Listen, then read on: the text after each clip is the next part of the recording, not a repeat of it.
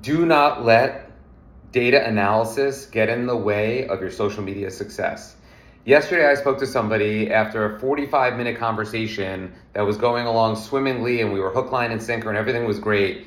He's like, if I can't measure it, it doesn't matter, so I don't want to move forward. And I'm like, that is just absolutely crazy. For somebody who's been in and around marketing since 1999, radio, television, out of home, print, so many things were done that were effective marketing mediums, getting in front of eyeballs and making awareness happen for consideration and trial in store, even for making phone calls, for calling in, for whatever it might be. These were effective marketing mediums that didn't always have a tie back. Social media has people twisted. For a while, you've been able to have ROAS, especially on your D2C efforts. So now there's a lot of data analysis marketing folk who are like, if you can't tie it back to a ROAS, it doesn't matter. And that is a myopic and flawed way of looking at social media.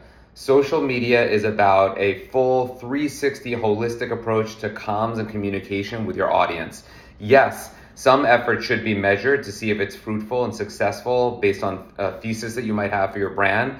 But most of the activities are around fostering a community and creating awareness, consideration, and trial for your product. For most of the brands that I work with, that is trial at retail. And so if you're trying to drive awareness at retail, you need lots of impressions, 5, 10, 20, however many it is, of aerial content. So organic social, paid social, targeting personas. If I'm your target persona, getting those in front of me through organic, through paid, maybe email, maybe SMS, using influencers as walking billboards. Maybe I follow an influencer locally who shops at Wegmans, and I will listen to what they say if I'm trying to live a healthier life.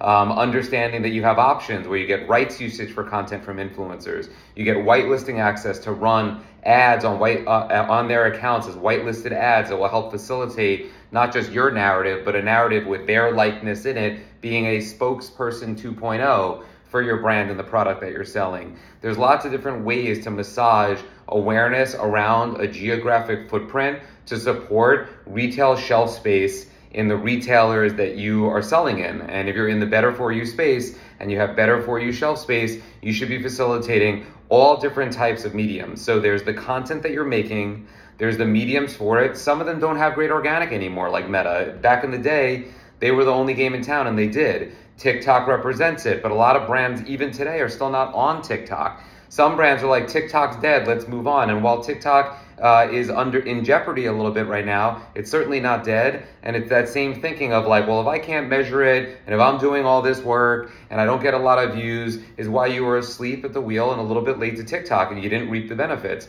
I've been talking about YouTube Shorts for the last 6 months, right? If you're not on YouTube Shorts, you're missing out on great organic opportunity. Now, does it measure back that we got 3,000 views on this phenomenal piece of content that talks about how to bake with your product or what the benefits of your product are? And if I can't measure that sold 1 unit at Wegmans, it was a waste of time.